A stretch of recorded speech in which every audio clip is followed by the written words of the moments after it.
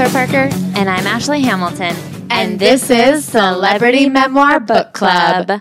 Have you ever heard a celebrity say, I'm saving it for my memoirs?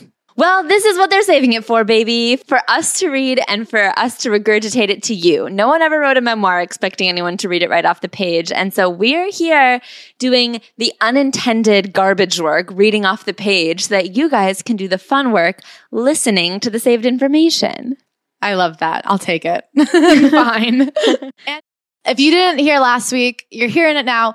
I just wanted to say, if you guys want to come see us live, Dallas, Austin, Portland, Seattle, and New York City, please, please, please buy your tickets right now. LA sold out in a week. The last time we did a New York show, it sold out in 2 days. I think that this is one of those things that right now it feels so far away, but when it comes up, you'll be like, oh my God, I forgot that I bought that thing for myself. I forgot that I have like a fun thing coming up. Also, we will be doing meetups beforehand so that you can meet other worms in your communities. Oh my God, speaking of worms of the community, in case you missed it last week, we are launching a CNBC Community Book Club. What is it called? Yeah, I guess the Community Book Club? The Celebrity Memoir Book Club. Yeah, Celebrity Memoir Book Club. We will be reading Crying in H Mart, and the meeting is February 8th.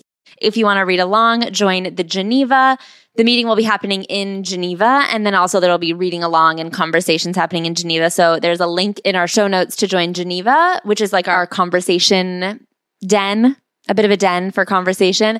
And then there will also be a link if you want to join for the breakout discussions. There'll be a Google form to sign up for the book club. I'm so excited. I can't wait to build this out with you guys and hear what you think and what you want and really create something around you guys getting to read books and talking about it amongst yourselves. Yeah. Claire, speaking of creating, discovering, learning, what have you created, discovered, learned in this last week that you would maybe write about in your memoir? I have created a hole. I have discovered I hate being in that hole, and I've learned I need to get out of that hole before I die. Okay, elaborate. I am at war with the IRS.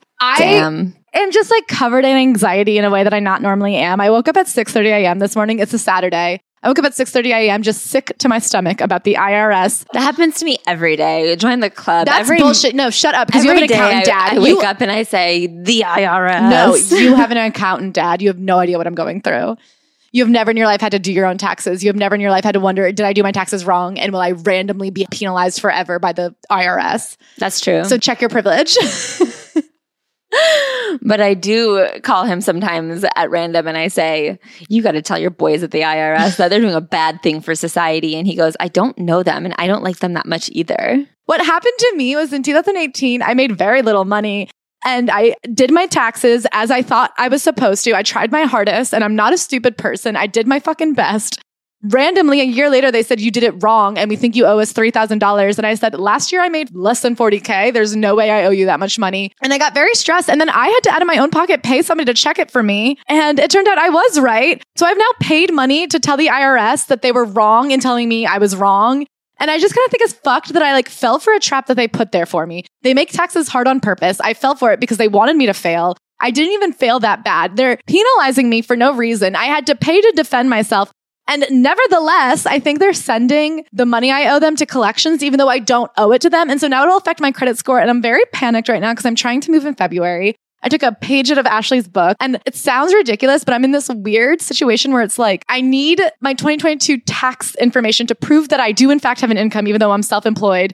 And I need that before the collections gets wind of this faulty accusation against me and my credit is destroyed so that I can move. I think there's going to be 4 days of downtime where I can hopefully slide in there. It's like a bureaucratic race against the clock. And they are literally, there's just 4 people pushing an envelope very slowly and you're hoping that one envelope gets there faster. Literally, I feel like I'm watching a baby race at a halftime show of the WNBA and all of those babies are my financial future. The worst part is that I actually filed a counter complaint or whatever, but they're like, it'll take us 4 to 6 months to read this. But I'm like, oh, but it'll only take you 60 days to send my problem to collection. I don't understand the differentials. I just am very stressed out right now and I don't know how to get past it. And the fact that it's so out of my control. You can't call the IRS. There are no human beings back there. I feel nauseous. I'm just very overwhelmed right now. I don't think that there are any human beings at the IRS at all. I think that the IRS is Monsters, Inc. I feel like every time I think about the IRS, I'm like, it's Roz. And I know it's ridiculous, but it's really getting to me. I'm really underwater here. And it's just so fucking mean what they're doing to me. I'm not the problem. I happily pay my taxes all the time. I've never complained about taxes because I love roads. Famously. I complain about taxes all the time because I love roads, but I hate war. I hate war too, but that's just par for the course in this godforsaken country. First, we have to stop the wars, and then we have to stop the credit score. And then we have to stop the potholes. Anyway, so that's where I'm at. And I'm at a point where I can see that the stress I'm feeling is unreasonable, but I don't know how to stop it physically. I can think I shouldn't be this upset, but I don't know what to do about the pit in my stomach and the fact that I can't breathe. Sure. Okay. So that's where I'm at. Anyway, what about you? How are you, Ashley? How was this week? What was the chapter? Okay. I would call this week's chapter, I was right. Moving did solve all my problems. I would love to move, but the IRS. So I have been 3 or 4 days in my new apartment on the ground floor, and I feel like a weight has been lifted off of my body. The other day I wore chunky shoes because I was like, I'm not going to have to worry about wearing these fucking ankle weights up 5 flights of stairs. Like, I am so happy to be able to just like give Bug the life she deserves. She's so happy. I'm so happy. That's all I have to say this week is that here's one thing I'll say is that I'm so happy in my new apartment. And I remember talking mad shit about my old apartment in the last couple months because I've just been like, this is a dumpster fire and I hate it here. But I was remembering yesterday that when I first moved into my old apartment, I was over the moon and I loved it so much. So I just want to give a little respect to my old apartment for serving me well. You are an angel of your time. And I'm sorry things couldn't work out between us, but I'm so happy in my new apartment. And that's where I am this week. Should we get on to this week's memoirist? I would love to, you guys. We are doing back-to-back iconic Brits. Is that what we're calling her? She's an expat. She's Emily in Paris. Back-to-back iconic expats. This week we are covering Lily Collins, Emily in Paris, some might know her as. Or Phil Collins' daughter, or you may know her as the older sister in The Blind Side. Lily Collins, Lily Jane Collins, I should call her, is currently 33 years old. She was born March 18th, 1989. And this book came out in 2017 when she wrote it when she was 28. Let that put some things into perspective. She had not yet gone to Paris. I mean, as Emily. Yeah, but that's very important. So this book is called Unfiltered, No Shame, No Regrets, Just Me. And the cover, which I think is really important, features Lily Collins in a white button-up and cuffed jeans, shoeless, cross-legged, head in hand. And it really feels like a pose and a art direction that I've only ever seen done by like beautiful 65-year-olds. Do you know what I mean? Like, this is Jane Fonda doing a magazine cover that's like Jane Fonda behind the leg workout. It's very Nancy Meyers. It's very Nancy Meyers. I feel like this is a pose that Gwyneth Paltrow has been like waiting to do for her like no makeup and 61 photo shoot. It's like, this is the exact art direction when you're like, I want to feel real, raw, just me. It's very shabby chic. Yeah. They like photoshopped out some shiplap. Yeah, she was on the beach on linen. Oh wait, they did not she's literally on like a white wooden boardwalk. Yeah, but inside. To me, she's very beachy, shabby chic, and that I feel like she's doing a dinner party in Southampton on the beach. I feel like there was a couple different outfits that they went with, and then this is the one that she showed up in. And they were like, unexpectedly, what if we just grabbed a photo of you in the outfit you showed up in before we put you in like the sparkly dress that we were going to do the photo shoot in? Because her eye makeup is still quite smoky and she still has like a red lip. I guess I'm deeply confused by the haircut they've put her in. It looks like she had like a perfect bob and someone mussed her hair like she's a child and was like, get over here, you scamp. It looks like the haircut you give a kid after they get gum in their hair. You're like, I know it's not what anybody would have picked, but like we had to work around something. Okay, so despite what that sounds like, we didn't hate this book. I like this book. Claire liked it a lot more than I did. I know. And I didn't hate it. I can't believe it. But the more I think about it, the more I like it. To me, this book gave me everything that I ask for in all the books, which is honesty, vulnerability, self-awareness, and growth. Yes, I think it had all of those things. And at first, I was like, look, it wasn't bad. It was as good as Lily Collins could do, and that's all you can ask of anybody. But the more I think about it, I'm like, I know some 14-year-old girls. Well, not personally, but I know the idea of some 14-year-old girls that I think would read this book and benefit from it. I think if you read this book as the thing you read when you're too old for Highlights magazine, Do you know what I mean? It's very, if you read 17 magazine and thought they had great tips for how to do your hair for prom, then you would also like this Lily Collins book and probably get something from it. This is like a book that you read after you've read, like you're too old to read the American Girl Doll, My Body and Me book, but you need a book about your body and you. But I will say it's like a little bit eye-rolly because she is still like a beautiful celebrity. Yeah, no, I would say this is a perfect book for a girl whose problems are completely just being a teenage girl and, you know, not structural, not poverty, not health, not like if you are somebody whose big problem is that you don't like your handwriting, this would be very eye-opening for you. And I, as a girl who didn't have any real external problems, I still was sad for myself. And I think this would have given me the confidence to embrace my quirks. Yeah, I will say this book to me felt like a lot of celebrity media happens via press junkets and red carpet interviews. So like a press junket is when a project is coming out. They'll put every media outlet that has been given credentials to this press junket in a cubicle or a different room in a hotel or a different section of a giant banquet hall or something. And then the people being interviewed from that project will go place to place like speed dating, and they'll get 3 to 8 minutes with each interviewer to ask all the questions that need to be asked about this project. And it's very rapid fire. They don't have a lot of time. And this feels like she was asked a couple of questions that she was like, man, I really have a bit more to say about that. This is where me and Ashley differ, because I feel like this book came from a place of she had a conversation with a friend's little sister one time and thought, wow, what if I could talk to all the little sisters in the world? I feel like it's similar in that she just realized, wow, they're asking me this question and it's going to be a pull quote. And I don't want it to be a pull quote. I think that there's a lot here. And then there was some there, more than a pull quote's worth, but not a book's worth.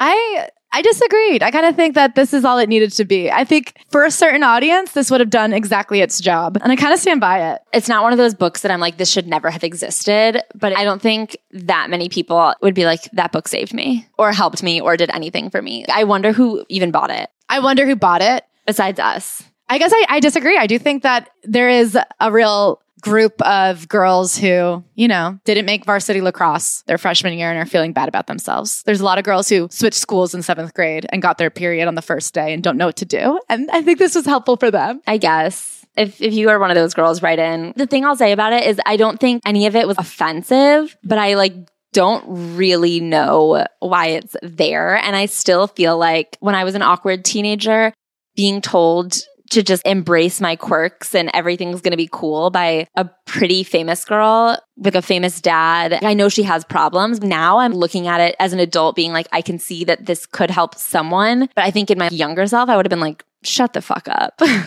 don't know. I guess I do see that someone could have read this and be like, even a famous actress feels the way I feel. I guess I'm not so alone. Like I do think she does a good job in making you go, whoa, you're regular as shit. You're like, wow, a celebrity would never have these problems. And then you're like, why do you have these problems? You shouldn't have these. Wow. Like if you ever thought that being skinnier or being famous or being richer would fix your 14-year-old girl problems, this book really shows you that they would not have. The first chapter is called The Quirky Things That Make You Different Are What Make You Beautiful. And I will say a lot of the chapters have a real mouthful of a title, and they are all preceded by a pull quote that I don't know where it really came from. It's just like a thing she says. So this one says, standing out in a crowd is much more rewarding than blending in. The chapter title, The Quirky Things That Make You Different Are What Make You Beautiful. The pull quotes and the chapter titles are the same amount of words as the chapters. The pull quotes are less pull quotes and more when you Google a book and then you get a certain random paragraph that you're allowed to read on Google Books, and there's no reason to why they picked that paragraph, but they're just like, here, we'll show you a little piece of this book. That's what the pull quotes feel like. Like somebody went through at random and picked a couple of sentences and said, put this in the first page. That'll buy us 20 more pages. Yeah, so this chapter is obviously about her eyebrows and how she says that they've always stood out. Thin eyebrows used to be in, but when thin eyebrows were in, she didn't really know that much about it. And then she says when she was in middle school, she was like really embarrassed by her eyebrows. So she plucked them. And then her mom was like, you look insane. And she was like, oh my God, my mom was so right. So she waits for them to grow back and eventually they do. And she realizes the things that make you different make you beautiful. Browgate definitely taught me an important lesson. I'd let other kids' negative comments affect me, and then I'd let my insecurities lead me to alter my appearance and make a big mistake, which was exactly why my mom was upset. She taught me the mantra, the quirky things that make you different are what make you beautiful. Different shouldn't be considered a bad thing. Different is beautiful. And now they've become her signature feature. People even ask to touch them. That's scary. She says, Now people sometimes are mean to her about her eyebrows on the internet. And she says, there's only one of each of us in this world. So all those quirks that define us are special things that should be embraced, never pushed away. And then she goes on to be like, another one of my weird quirks is that I love talking to adults more than kids. And I'm like, whoa, you are a real only child of an older mom. I think her mom was 40 when she had her. And then you'll see later her dad basically abandoned her. And a lot of these qualities that she's like, that's just quirky about me. I'm like, oh, no. These were just coping mechanisms. Also, these were like the people you knew. You weren't being like socialized with children. Yeah, you had never been around a child before. She tells a story about going up to a 30-year-old at a roller coaster and asking to sit next to him at the roller coaster because she thought he was cute. And she's like, people may think that that's embarrassing, but that's just me. I'm an extrovert. And I like that about myself.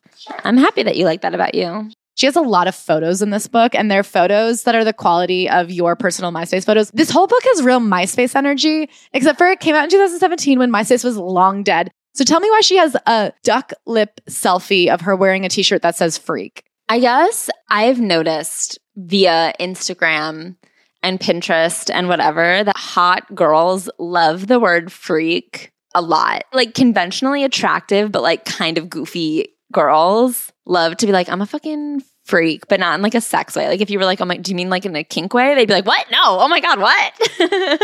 Let your freak flag fly. Yeah. And you should. I mean, so far, so true.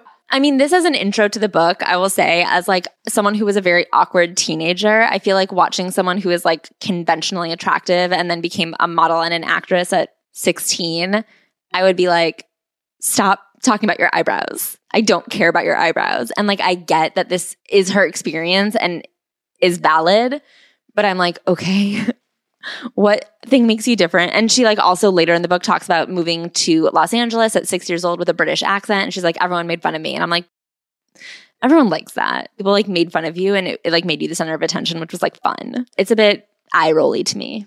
Okay, so then she has this chapter called When Someone Shows You Who They Are, Believe Them. And the pull quote is, I will never need anyone to complete me. I am enough on my own. So this is where she opens up about being in a very toxic and abusive relationship. And this chapter, I think, is really honest. And I know that she needed to get this out. And I think it's one of those things where she has like been obviously on a very lengthy healing journey. She has, you know, a bad relationship with her dad. She's been in several bad relationships with men. I think she had a little bit of a complex relationship with her mom. And like, this is something that she was like, now that I'm through this tunnel, I need to turn back and help other people through the tunnel. And I like that about her. And I also think the way she writes it is quite clear and straightforward and accessible and relatable. I think she really breaks down what it's like to be in your late teens, early 20s, and accidentally find yourself in one of these all-encompassing, emotionally abusive relationships. I feel like everything she said were things that I was like, yeah, that is what I experienced. And I don't know if it would have saved me necessarily, but I think if I had been younger and reading it through her lens, it is so relatable and digestible that I do think it could kind of loosen some grasps. Yeah, I think that one of the lines I liked the most is her introducing the relationship and talking about how she fell in with this guy. She says, whenever anyone with a position of any kind of power, real or imagined, chooses you over everyone else, it's natural to get caught up in that. And I think especially clarifying real or imagined is so good and true because most people, especially if they are on a level to date you, probably have like an imagined power for the most part. It's like you meet them in a social situation where you think they're very cool or interesting or in a career that has value. Like the freshman girl in high school dating the senior guy. Right. You're like, oh my God, he's so important. He's a senior in high school. But actually being a senior in high school is not a particularly powerful place to be. Exactly. And obviously there are like real positions of power that are wielded over people. But when you like really break down those structures, a lot of times it's like made up and people will make you feel stupid for that. And that's not fair. Like even if there is an imagined power there, falling for it is so natural. It's awful when your relationship doesn't feel right, but instead of trusting your instincts, you decide that something's wrong with you and it would be easier to blame yourself. Everything is fine. He's fine. I'm fine. He's right. I'm wrong. I made a mistake. It's my fault. The pain wasn't obvious to me at first. I was completely caught up in him and us in the honeymoon bliss phase. She talks about being slowly stripped away from all of her friendships and relationships and being pulled away from her family. And at the end, I became scared that if I left him, I would have nothing and be nothing. She also says, he once wrote that he didn't know what he'd do without me and that it scared him. What the hell is a girl supposed to do when she reads that? Of course, there was a sense of security knowing that I was the one he needed, that there was something about me that made him feel safe and loved. But immense uneasiness also came with it. I felt hypocritical because on the one hand, I did want all this attention from him. Yet when he came on so strong, I felt scared and claustrophobic and out of control. Still, I loved him and I couldn't see myself without him, so I ignored the red flags and passed them off as things that would fix themselves. I was still trying to convince myself that I could change him. I thought that I could make him less angry, less demanding, less abusive by being a better girlfriend. She says that he would make her doubt everything she did because he was always yelling at her and judging what she wore and all of her decisions. Everything I did was inappropriate, a word that still haunts me to this day. He yelled at me, calling me horrible things like dumb, blind, stupid, selfish, and a whore. I was made to feel unworthy, less than, and frankly, like a piece of shit. He silenced my voice, and she said she started having a panic attacks. Whenever she saw him, they would just isolate themselves. He cut off all her relationships with her friends. Even my relationship with my own mom, which means the world to me, was challenged. I became a one-woman island, but not the strong and independent kind. I was the definition of codependent. And then she talks about why she put up with it, because this is a question a lot of people have when they're assholes. Why did you stay? He acted as if his cruelty had never happened, as if I'd blown everything out of proportion, or he'd simply apologize over and over again. And this feels like very true to experiences that I've had and seen where you finally stand up for yourself and someone's like, what are you talking about?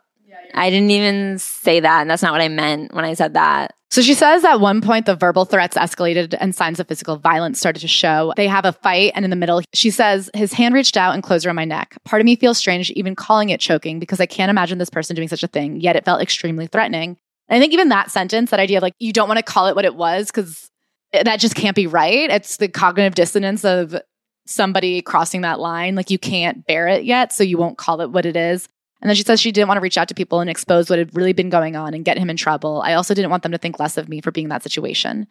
So finally, her mom is like, why don't you talk to this friend of mine's daughter who's been in this kind of relationship before? And she says they talked for hours, shared experiences. And the woman said, when someone shows you who they are, believe them. With that simple statement, originally coined by Maya Angelou, it all clicked. I will say she then goes on to be like, my friend's phrase. And I'm like, okay, well, not. She has a couple mantras in this book that she pulls from people that are either just already famous quotes or more convoluted versions of very famous quotes. Something about coined by Maya Angelou. I'm sure that's exactly the right word to say, but there is something. She didn't trademark OxyClean. She didn't like. Because then she later is like, my friend's mantra, believe people when they show you who they are. I'm like, okay, but you know it wasn't your friend's mantra.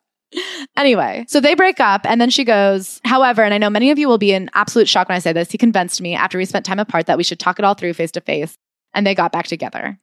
So this is something about Lily Collins is that even though she learned when someone shows you who they are, believe them, she always wants to believe that someone is going to show you someone different. She really will give a lot of chances to people, which I find just really endearing. I don't know. She is a fool me once, shame on you. Fool me twice, shame on me. You're going to fool Lily Collins 100 times. And it's just because she's a really sweet person to the point where you feel ridiculous taking candy from a baby. I feel like if you fooled her thrice, she will be fooled again. If you fooled her thrice, you're not done fooling her. She's got 6 or 7 more fools left. Because she wants you to stop being such a fool. She also says that when they got back together, the uncertainty became normal and further more comfortable. As sick as it may sound, during the good times, I started believing that no one would love me as strongly as him or treat me as well. This I've come to learn is what psychological manipulation looks like at its finest. I think that's so true. The amount of times I've been in that situation. I know friends I've been in that situation who are in the worst relationship you've ever seen. And they're just like, this could be the best I ever had. And you're like, this is the worst. This is bad. How do you think this is as good as it could get? This is a really bad situation. You'd be lucky if no one ever loved you the way you're being loved right now. I mean, we are in a society where literally being in a partnership is valued above almost everything else. The way that I have seen friends and family and people say literally to me, like I was talking about not liking a friend of mine's partner. And someone very close to me who I love a lot and I know loves me said, but at least they have someone. And I was like, I don't think that that's good. I think to have someone who doesn't treat you well is worse than having no one. Sorry, sue me. She's right that people don't act like that. And I've been thinking a lot about like right person at the wrong time and how I don't believe in it because I think that if it was the right person at the wrong time, then it was the wrong person because they were a different person at that time. And if you look at who they are now, and think like, well, I would have liked to marry that person. That's not who you were dating. Like you were dating the wrong person at the right time for you. So you have to go find a different person. And later they became a good person. But if you were meant to be together, you would have been. If they wanted to be the person that they were going to become with you, they like could have done that, but they didn't think that they could become the person they were meant to become with you. Yeah. And I feel the same way of like, there's a give and a pull. I'm not saying you got to fucking get your pension and then you can look around and be like, well, things are settled. Who do I want to marry? But I do think the opposite of that cap theory is the idea of meeting someone you like and then building your whole life around them and preparing for things because of them. And I don't know why that's better. I think that's a trap that gets women stuck in the sunk cost fallacy of like, well, I've already been with him for 4 years, so we have to make this work. And it's like, I don't know, man, make you work. So then she, learns that she shouldn't have given him another chance. When someone shows you who they are, believe them. She also says this that I feel like is very helpful. My gut told me many times that the situation wasn't right, but I kept convincing myself that it was me who needed to work harder at the relationship so that he wouldn't doubt me, be angry with me, or tell me off. And I think that that's another common thing I see in relationships where it's obviously bad and the woman is like, well, if I just try harder. And it's like, no, you're trying as hard. At some point, you shouldn't be running a fucking marathon. Like a relationship should not be an all-out sprint forever. A relationship is work. Like you have to constantly like communicate and whatever to be on the same page, but you shouldn't be like walking up a sand hill. There is no top.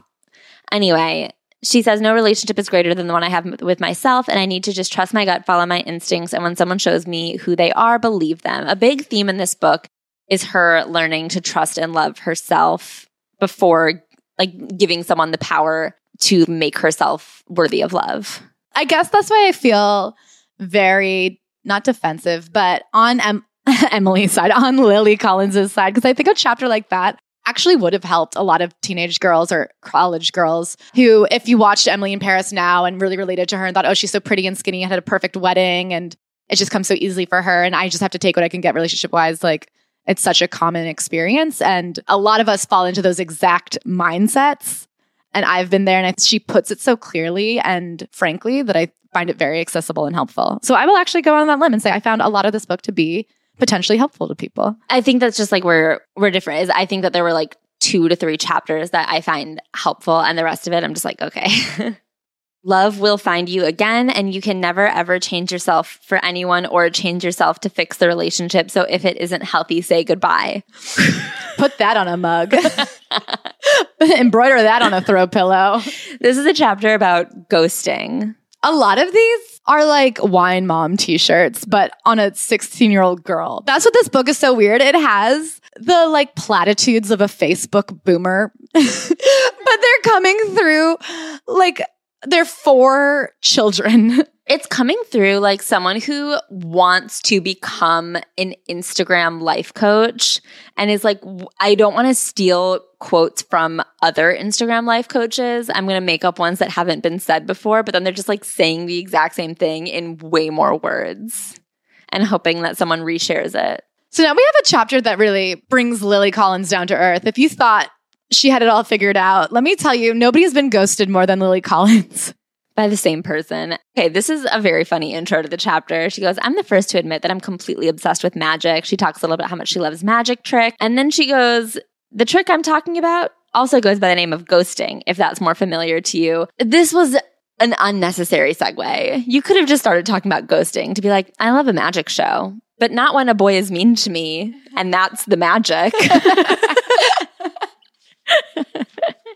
She talks about a couple of times where she's been ghosted. And she's like, have you ever been ghosted? Well, I've been ghosted by the same person twice. And you're like, Lily, she is so sweet in that she's always trying to do the right thing. And that's what I love about her. So she'll like date this guy and then he ghosts her. And then she'll see him on the street and be like, that was so mean what you did to me. And he'll be like, I'm really sorry. I'll explain it all later. And she'll be like, okay, I'll meet you for coffee. And then she'll be like, can you believe when I showed up for coffee to hear his explanation for why he ghosted me? He never showed up. And then 2 years later, we saw each other at a party. So I talked to him again and he said that he had an explanation. So we met for drinks and then we started dating again because I think that he had changed. And then he ghosted me again. And it's like, Lily. There's a couple times where she wants to have a tough conversation with somebody and the guy will go, okay, let's meet up for drinks later and have this tough conversation. And she's like, I can't believe he never came. And I'm like, yeah, he didn't want to have that conversation. He was lying to you, Lily. He never intended to show up. I can't believe you believed him. I can't believe you thought a man who didn't respect you enough to break up with you normally would then respect you enough to sit and have a bad conversation with you face to face. And then she talks about how unfair it is that like a guy will get the chance to say what he wants to say, but she doesn't get the chance to say it back. If he writes a text being like, I don't want to talk anymore, or like, I think we should break up. And then she'll respond and be like, but then he ghosted me. And it's like, well, he didn't really ghost you. He broke up with you and then didn't give you the dignity of a breakup conversation. He just said, I'm breaking up with you, the end. And you didn't get to say your piece too. But We've talked about this a lot. You and I both don't believe in closure. No. Like, what was he going to say? Be like, no, what? You're right. I'm wrong. I'm an idiot. You're too good for me. And that's why this relationship can't work. Like, what could he have said back to your paragraph that would have made it feel right? She's like a little cartoon mouse who's always like, I don't know. I just find her so sweet because she means it. She's always just trying her hardest. And I like love that about her. Another thing she does is when she like wants to be really like writerly and essayish about a topic, she'll like weave a bunch of things together because she'll be like, well, this is a genius through line. And then you're like, the things aren't really connected though. She talks about another breakup where the guy she was dating just like wouldn't really listen to her. Like she would talk, but he wasn't hearing her. No active listening was happening in this situation. And she's like, another situation that is ghost-like. I was like a ghost and he couldn't hear or see me. And it's like, well, that is just like a different thing. But I'm sorry you went through it. If you'll notice, there's a definite pattern here. The second I called all these guys on their shit or stood up for myself and expressed my feelings, they fled. It's like they couldn't handle being confronted, and instead of being mature and having a rational conversation, they defaulted to silence. Well, their silence spoke volumes. Listen, there is a pattern here. She's sort of on the money with like, yeah, when you stand up for yourself, they don't want to deal with you. But I don't 100% think it's just that like they don't like strong women. They just didn't like you that much to begin with. And the minute it wasn't worth their time, they didn't put in the time. But maybe they don't like strong women. Yeah, maybe they don't. But it seems like she was getting ghosted even before she was standing up to them. They just didn't ever care that much. And then you couldn't demand that they care. I feel like this chapter gets really convoluted. She does go on to say, like, if it isn't healthy, say goodbye, stay true to who you are. And if the true you is someone like me who wants to use her voice and face things head on, then eventually the right person will come along who respects that confrontation and finds it empowering, attractive, and sexy. Like, that is true. But it just like the way she weaves there, I'm just like, okay, Lily. Yeah, I guess like even here, I'm like the right person wouldn't have ghosted you to begin with. So this idea that the right person will respect when you find them at a party randomly and say, how come you just blew me off and never explained yourself? They wouldn't have done that in the first place. Like the first ghosting, shame on them. The second ghosting, shame on you. I know. The person who ghosted you once was not going to be respectful the second time. Anyway, she's married now. I'm happy for her.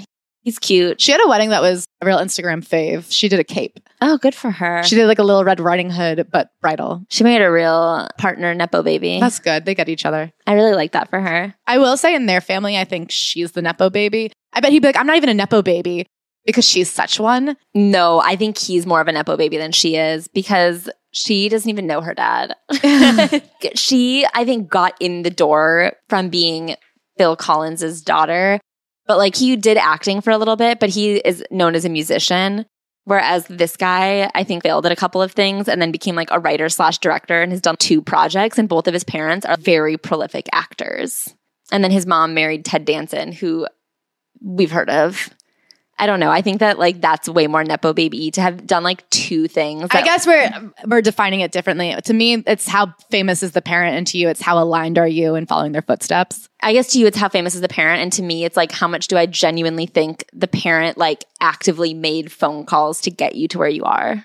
I think you're underestimating how connected her mom was because her mom also went to Harvard Westlake. Anyway, phone in. I'd love to hear you guys' opinions on that. Look them both up on Wikipedia and let us know who's more of a Nepo baby. We'll put it on Instagram. Okay, so there is a greater happiness to be attained, the happiness of enjoying myself to the fullest during the one life I have and accepting myself for who I am. I like can't breathe when I say these. My battle for perfection. Okay, so to me, this is another good chapter. In this chapter, she talks about her eating disorder. Yeah, this is one that I won't say I like because I don't feel like it's good to be like, I really loved this chapter where she opens up about hurting herself. I loved it. I'm going to print it out and read it at my wedding. I found this to be a really honest and well-written chapter about eating disorders. Trigger warning. I just felt like it really aligned with what I've experienced in terms of eating disorders. She talks about initially that anxiety/euphoria that you get from working out, where you feel so anxious if you don't have time to work out. And as soon as you make time for a workout that day, you like feel a sense of relief. What you're doing is fighting your body. Sad as it sounds, I've reveled in this obsessive way of thinking. I started to look more like how I thought I need to look in front of the camera, while also numbing my feelings about everything else going on in my life. Exercise became a form of self-medication. So I don't want to read too many quotes from this chapter, but essentially, this is what I found very true, is I think a lot of times anorexia and bulimia and various eating disorders are kind of represented by one behavior. They'll be like, oh, this person stopped eating. That was anorexia. This person started purging their food. That is bulimia. I think a lot of people that I know with eating disorders like start with one moderately disordered behavior and just start adding on to the pile of the things you do. So she would exercise obsessively. She would limit her caloric intake. She took diet pills. She would purge her food if she like accidentally ate more than she intended to. She was addicted to diet pills and laxatives. Yeah. So I think it's like the slow piling on of all of these behaviors in conjunction with each other that then you all of a sudden realize you're like, oh, this is a huge problem. And then to compare this chapter to, say, a Portia de Rossi, who we felt was just a pride guide to being anorexic, that would have been deeply triggering. I feel like this one really did not glamorize it at all. And you left it being like, oh God, that sucked. She says, eating was no longer a fun social event, but instead a chore and a punishment. I was exhausted and antsy and bitchy all the time. I sure as hell wasn't much fun, but my plan was working. I was in control. I was skinny. And at that time, that's what mattered to me. She just talks about her nails and hair getting brittle, her esophagus burning, being afraid that she had ruined her fertility forever after she lost her period. But then also being too afraid to go have herself checked out because she was afraid of what doctors would say. Her body was starting to shut down. She goes, the longer I put it off, the longer my denial could continue and the more perfection I could attain. I was afraid of getting fat, of no longer having the perfect image. I knew that I had a major problem, that there was a better way to live my life, but I couldn't stop. And even worse, I didn't want to. And at one point, her school guidance counselors, they were like, she can't come back to school until she has a doctor's note saying that she weighs a certain amount.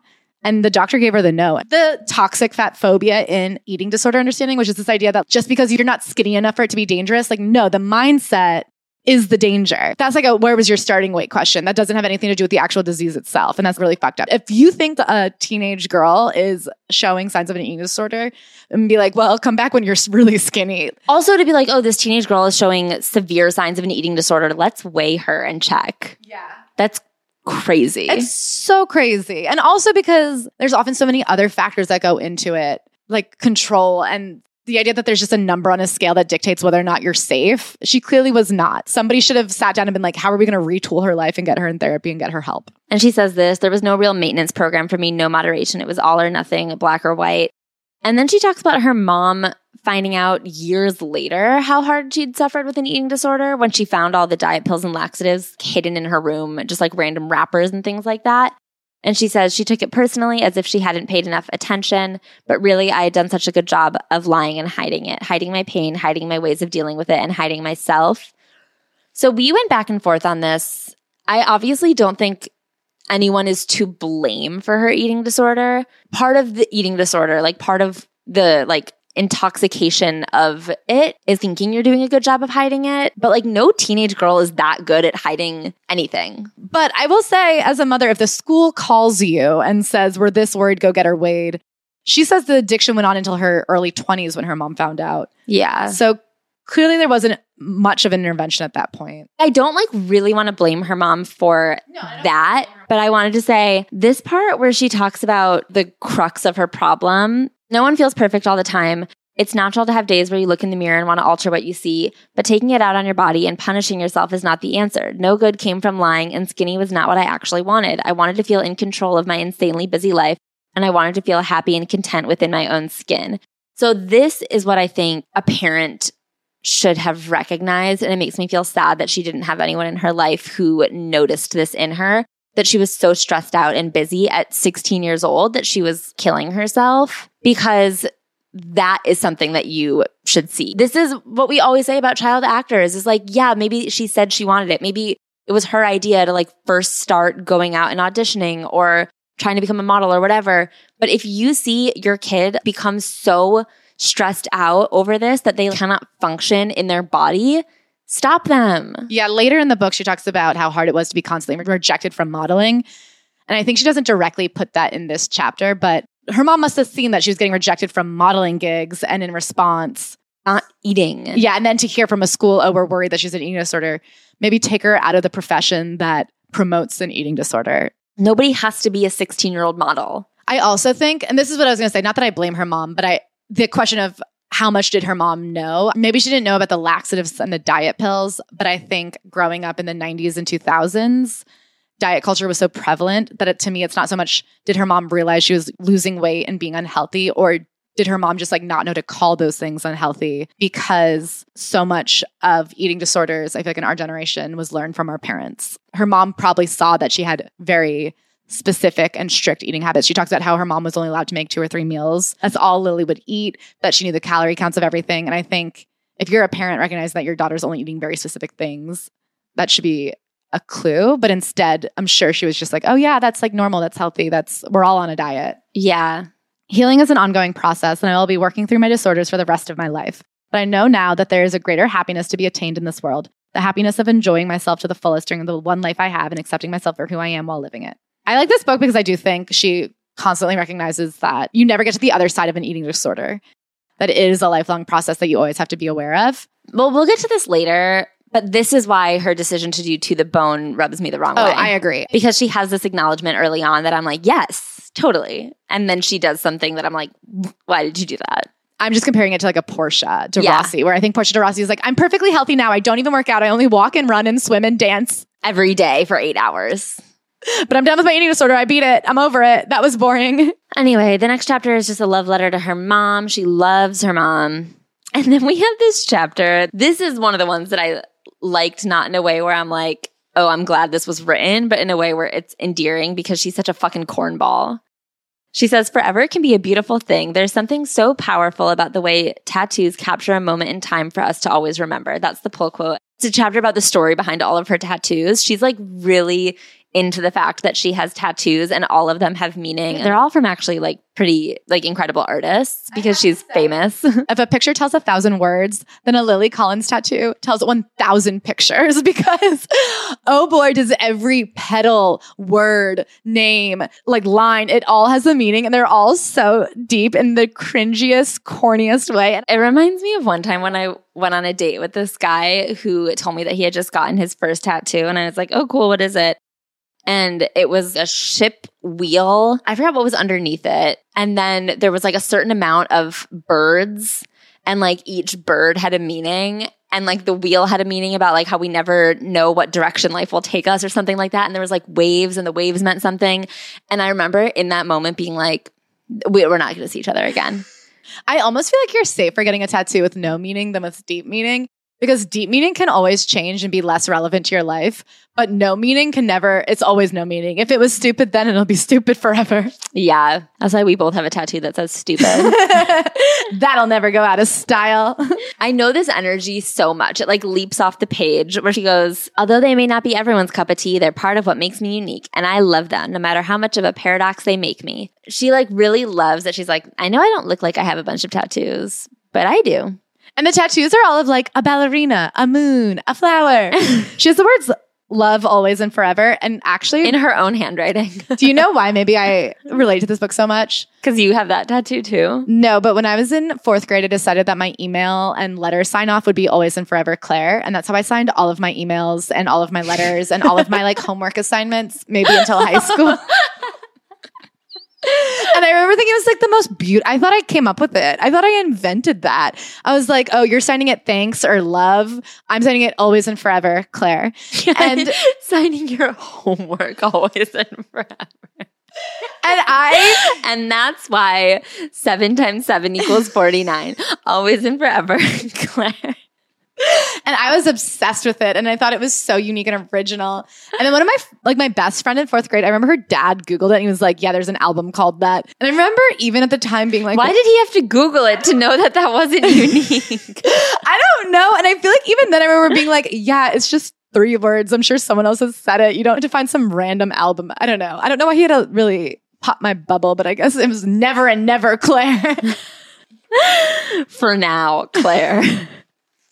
Oh my God. Okay, so this next chapter, don't live a boring life if you can add a little silly into it every once in a while. And this is a chapter about being silly that was like very obviously written from the perspective of someone who like mostly knew adults growing up. The chapter title is Be Silly, It's Attractive. Normal is So Boring. I guess I do think we're piercing her heart and getting her blood with this. And that's why I find it so sweet because at her freaky little core is...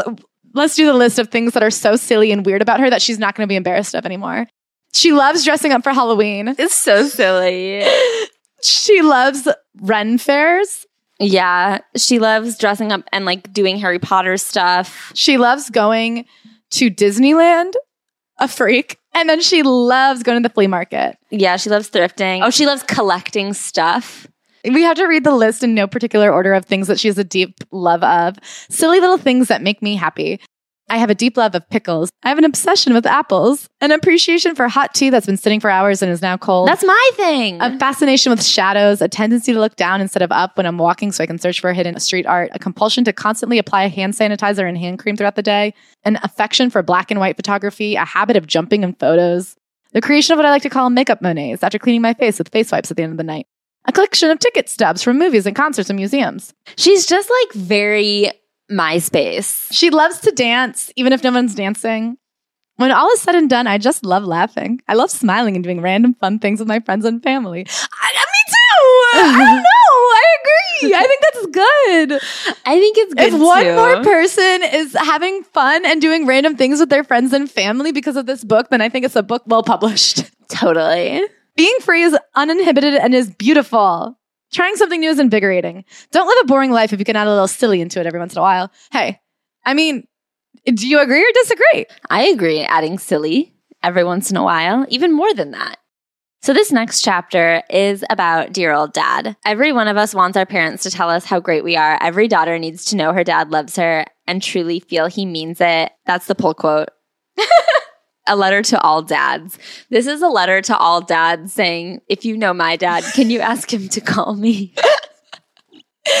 Again, this chapter broke my heart. It's so earnest and it's so like everything she does is like, I have done a lot of work and I love who I am today. So if you please, could you say you love me too? I don't need it, but it'd be fine if you don't because I've done the work. But maybe if you're free later, we could get coffee, please. And No, it's heartbreaking. It breaks my heart. It's so sincere in a way that I cannot fault. It is as sincere and like not blamey and taking as much responsibility for yourself and doing the work as you can ask anybody to be. I guess that's my thing with her is she has gone to therapy. She's tried her hardest. She doesn't blame anybody but herself. She doesn't blame her mom.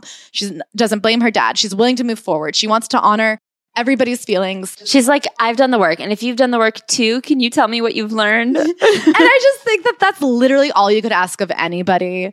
Yeah. She talks about her dad moving away when she was young and how hard that was on her. And I feel really bad. I mean, that's really sad, especially because this is like one of the reasons to me she's obviously a Nepo baby. And I think that a lot of being Phil Collins' daughter has like opened doors for her.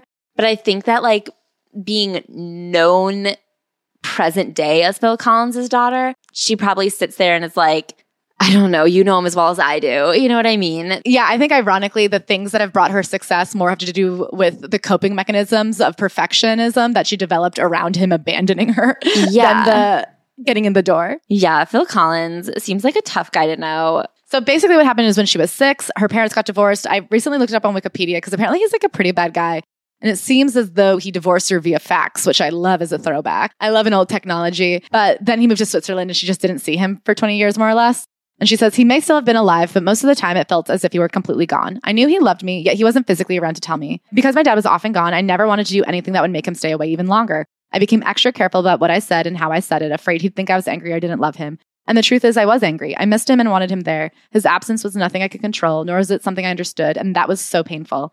I thought I needed to keep all these emotions to myself and never let him know. But that only created this terrible disconnect between us as I got older. Yeah, she talks about how because she was never honest with her dad about her feelings, he never got to know her and learn her tells because she never gave him any truth.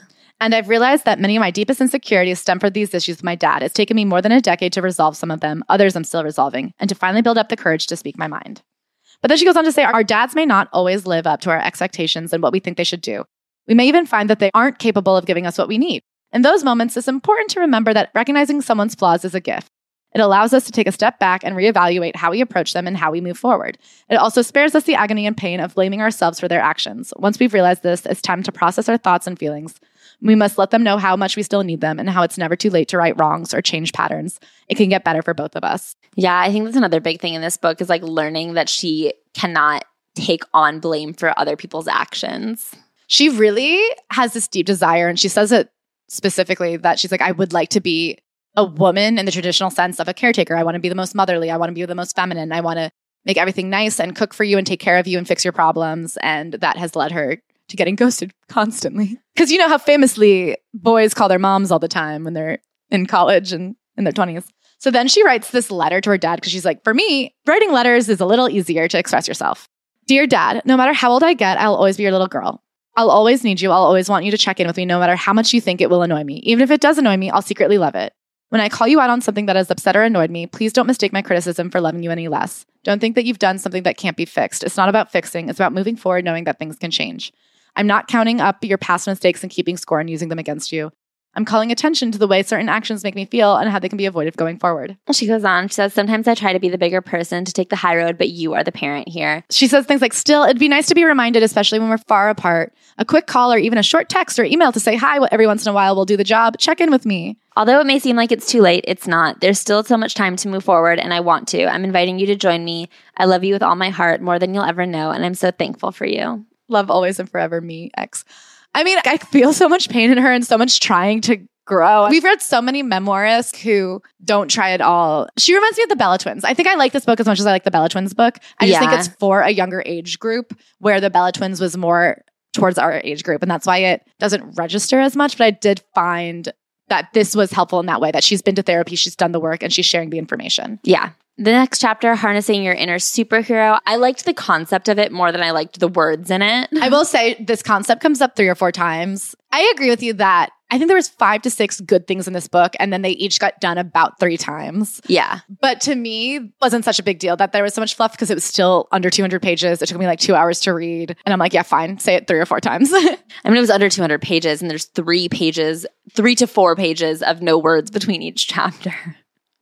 I like that about a book. Anyway, so this chapter, she talks about how she has an inner superhero named Lily, but it's like Lili, a secret superhero. I don't think you need to characterize the superhero, but the crux of this chapter is that when something happens that sucks and you learn and grow from it, you can view that as like acquiring a new power. And I really think that that can be like a nice way to look at things.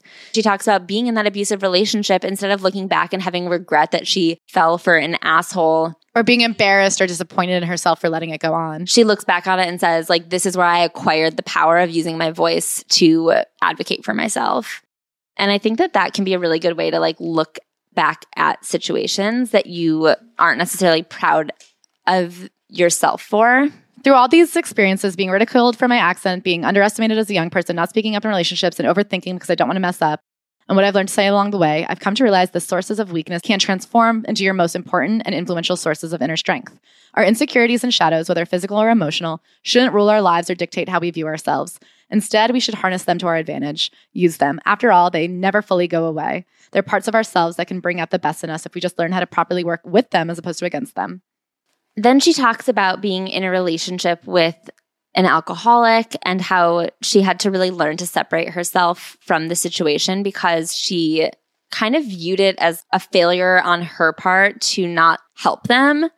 And she like has to come to this realization that you can't help someone who is not ready to help themselves. And she talks about it a little bit here that her dad also is an alcoholic. She doesn't really conflate the two. I kind of think she does. And I think that's the part you didn't like. The thing is, it feels like this part is still very much a work in progress where she like knows all the information, but she's still in the process of implementing it. Yeah. And so she says, I don't want to find myself back in a situation where I'm being duped or taken advantage of. Plus, it hurts too much to be invested in someone who would rather master the art of self-destruction than face their problems and admit they need help. And I don't want to take that sentence too seriously because I think she's still like working through information and she was like just trying to wrap up the chapter. But I do think to say like someone who would rather self-destruct than face their problems, I don't think that that's a choice addicts are making. I agree with you. And when you called that out, I was like, yeah, that's valid. I do think here that is like a line she took from therapy that makes her feel better when talking about her dad. Because I think in this chapter, she says she's had interventions both with boyfriends and with her dad. It seems like everyone in her family has tried to talk to her dad and they can't help him. And so that's what she just has to say to get herself through the night. But I agree, it really shouldn't be applied. If that's what you have to say in a family member situation to get you through it.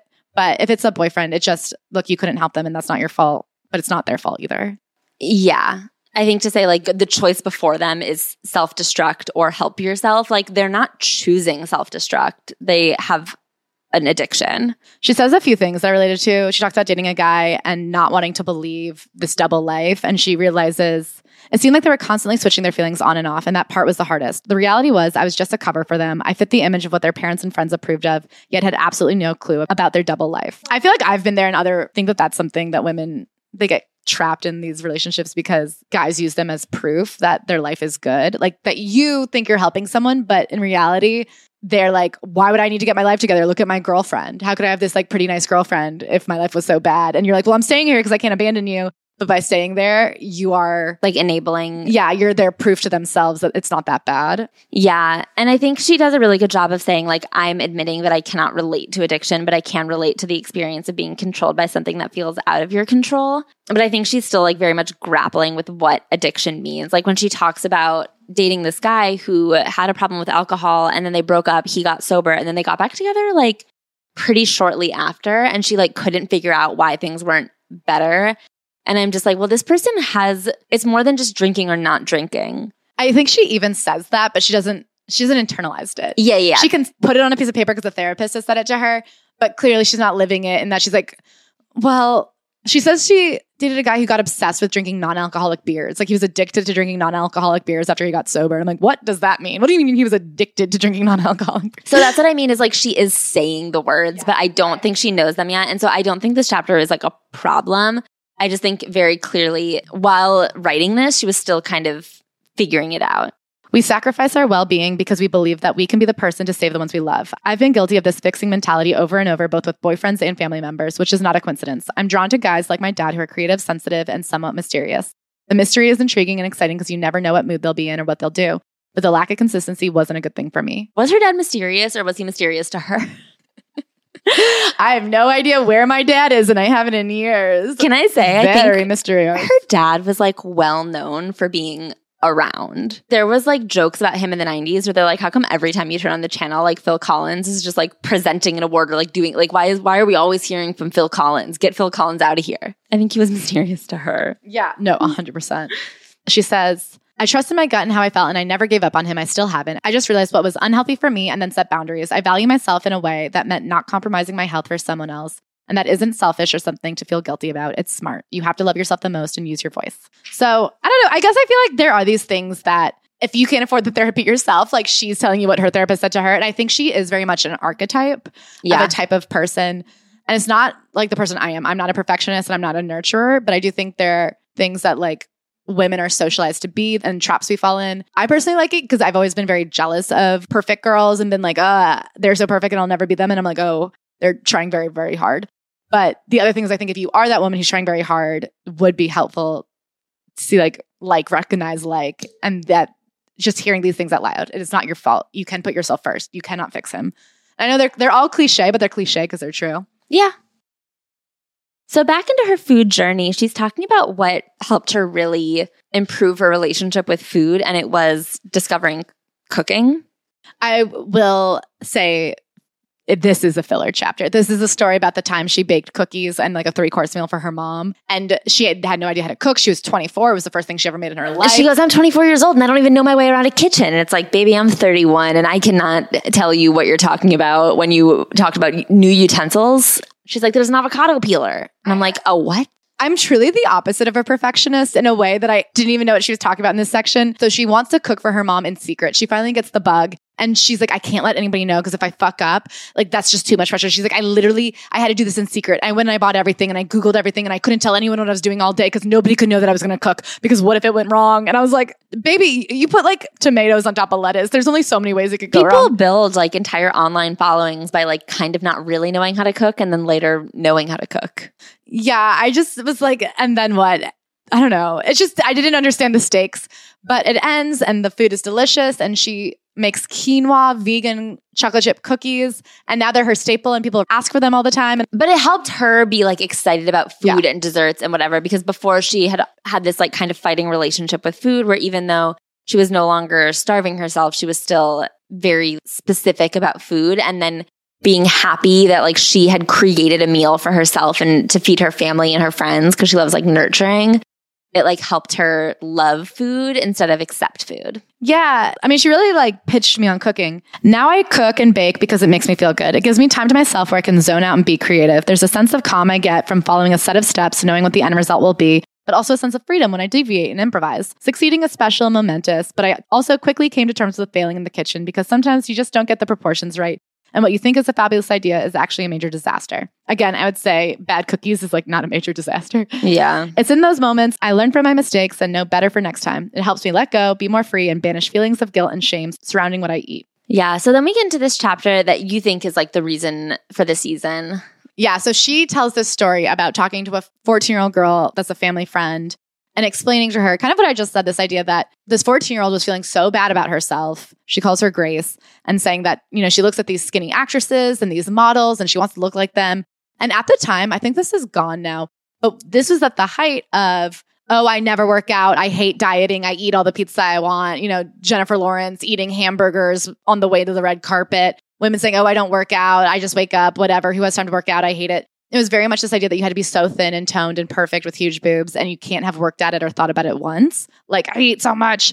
And so this girl felt so bad about herself thinking, well, I don't know why they look like that and I don't. And Lily was like, let me tell you something. I am almost died trying to look like this. It does not come easy. It does not come naturally and it's honestly not worth it. And she says the girl felt a lot better. And she's like, I wish when I was her age, people had been honest about what they were going through and how it felt to be on the other side of that pretty picture magazine. And so that's why I guess I like her. Like, is this the most relatable thing in the world? Are these the worst problems anyone's had? No.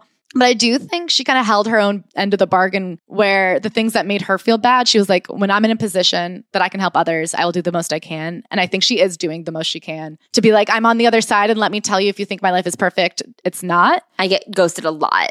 And I don't know, I guess even if you had the most privilege in life in the world, if you have that intention of trying to help other people by being vulnerable and honest, even if your dad's Phil Collins, I don't hate you for it. I respect it and I appreciate it. No, I really don't hate her for it. And I really don't think that it's like wrong that she wrote this book. And I agree that this is like an important message to share. I remember this is like a controversial thing, but remember when like the hottest news item of the year was like when people were talking about what Victoria's Secret angels did to get in shape for the Victoria's Secret fashion show.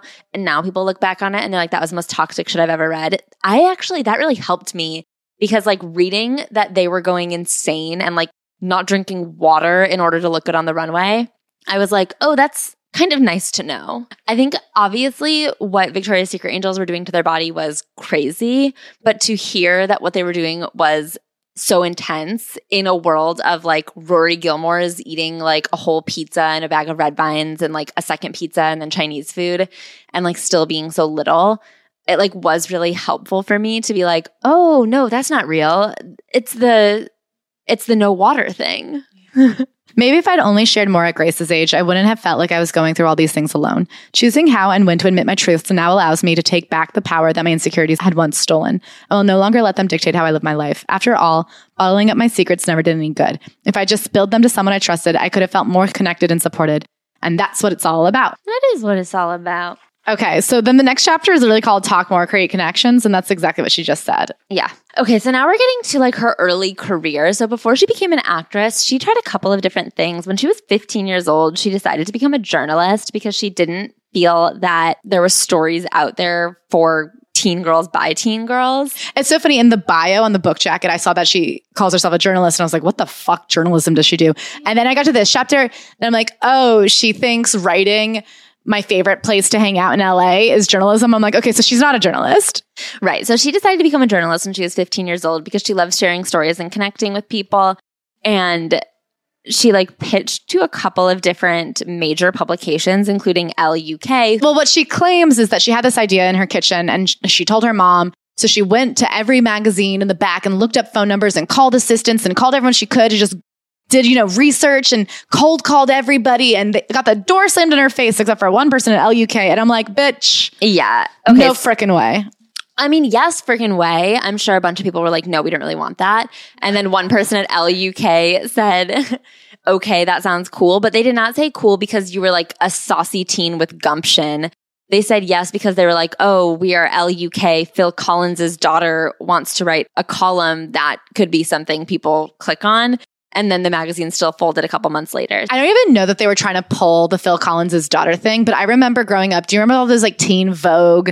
This girl has a really cool bedroom. And then later they were all like Lena Dunham and Jemima Kirk. And yeah, I mean, it's just very connected people. They were just things that they could hand to their famous friends, you know? Right. This is, I think, what people get so mad at Nepo babies about is thinking that they just like made every phone call in the book. And it's like, yes, but the reason your phone call got answered is because of your last name. A lot of people made phone calls. Well, before your phone call, your mom made a phone call and said, hey, my daughter's going to call you. Could you see if there's anything there? Or your mom's friend said, oh, my friend's daughter's about to call. She's also Phil Collins' daughter. If you help her out, maybe he'll give you Tarzan tickets. And so like while in high school, she wrote for LUK, she wrote for Cosmo Girl, she wrote for Los Angeles Times Magazine, she did a couple online pieces for Teen Vogue, and she's like, I had quite a little journalism career. And then she decides to start trying to pitch talk shows because originally it was her dream to be a teenage talk show host. And she feels that she was shot down for they didn't take her seriously because she's young. And I think they shot her down because her ideas weren't like practical. She wanted to do The View, but for teens. Yeah. And she did like end up hosting a couple of Nickelodeon segments and doing all this stuff. And she's like, it's because I like waltzed into those meetings with a pitch deck. And it's like, well, you're very pretty. And your dad asked. She then goes on to be like, but I got rejected, all these things. And the point of this chapter is, this is where my everything happens for a reason mantra makes all the difference. The way I see it, if the things back then had worked out how I wanted, I wouldn't be where I am as an actor. But that realization didn't come easy. It took a little time, some self-doubt, and a lot of frustration to get there. After I landed my first couple of acting jobs, I was able to look back and acknowledge that I wouldn't have gone down this path if the other one had been clear. Because the more an audience saw the real Lily as a TV personality, the harder it would have been for them to believe me as a character in films and shows. And so she's like, it all worked out.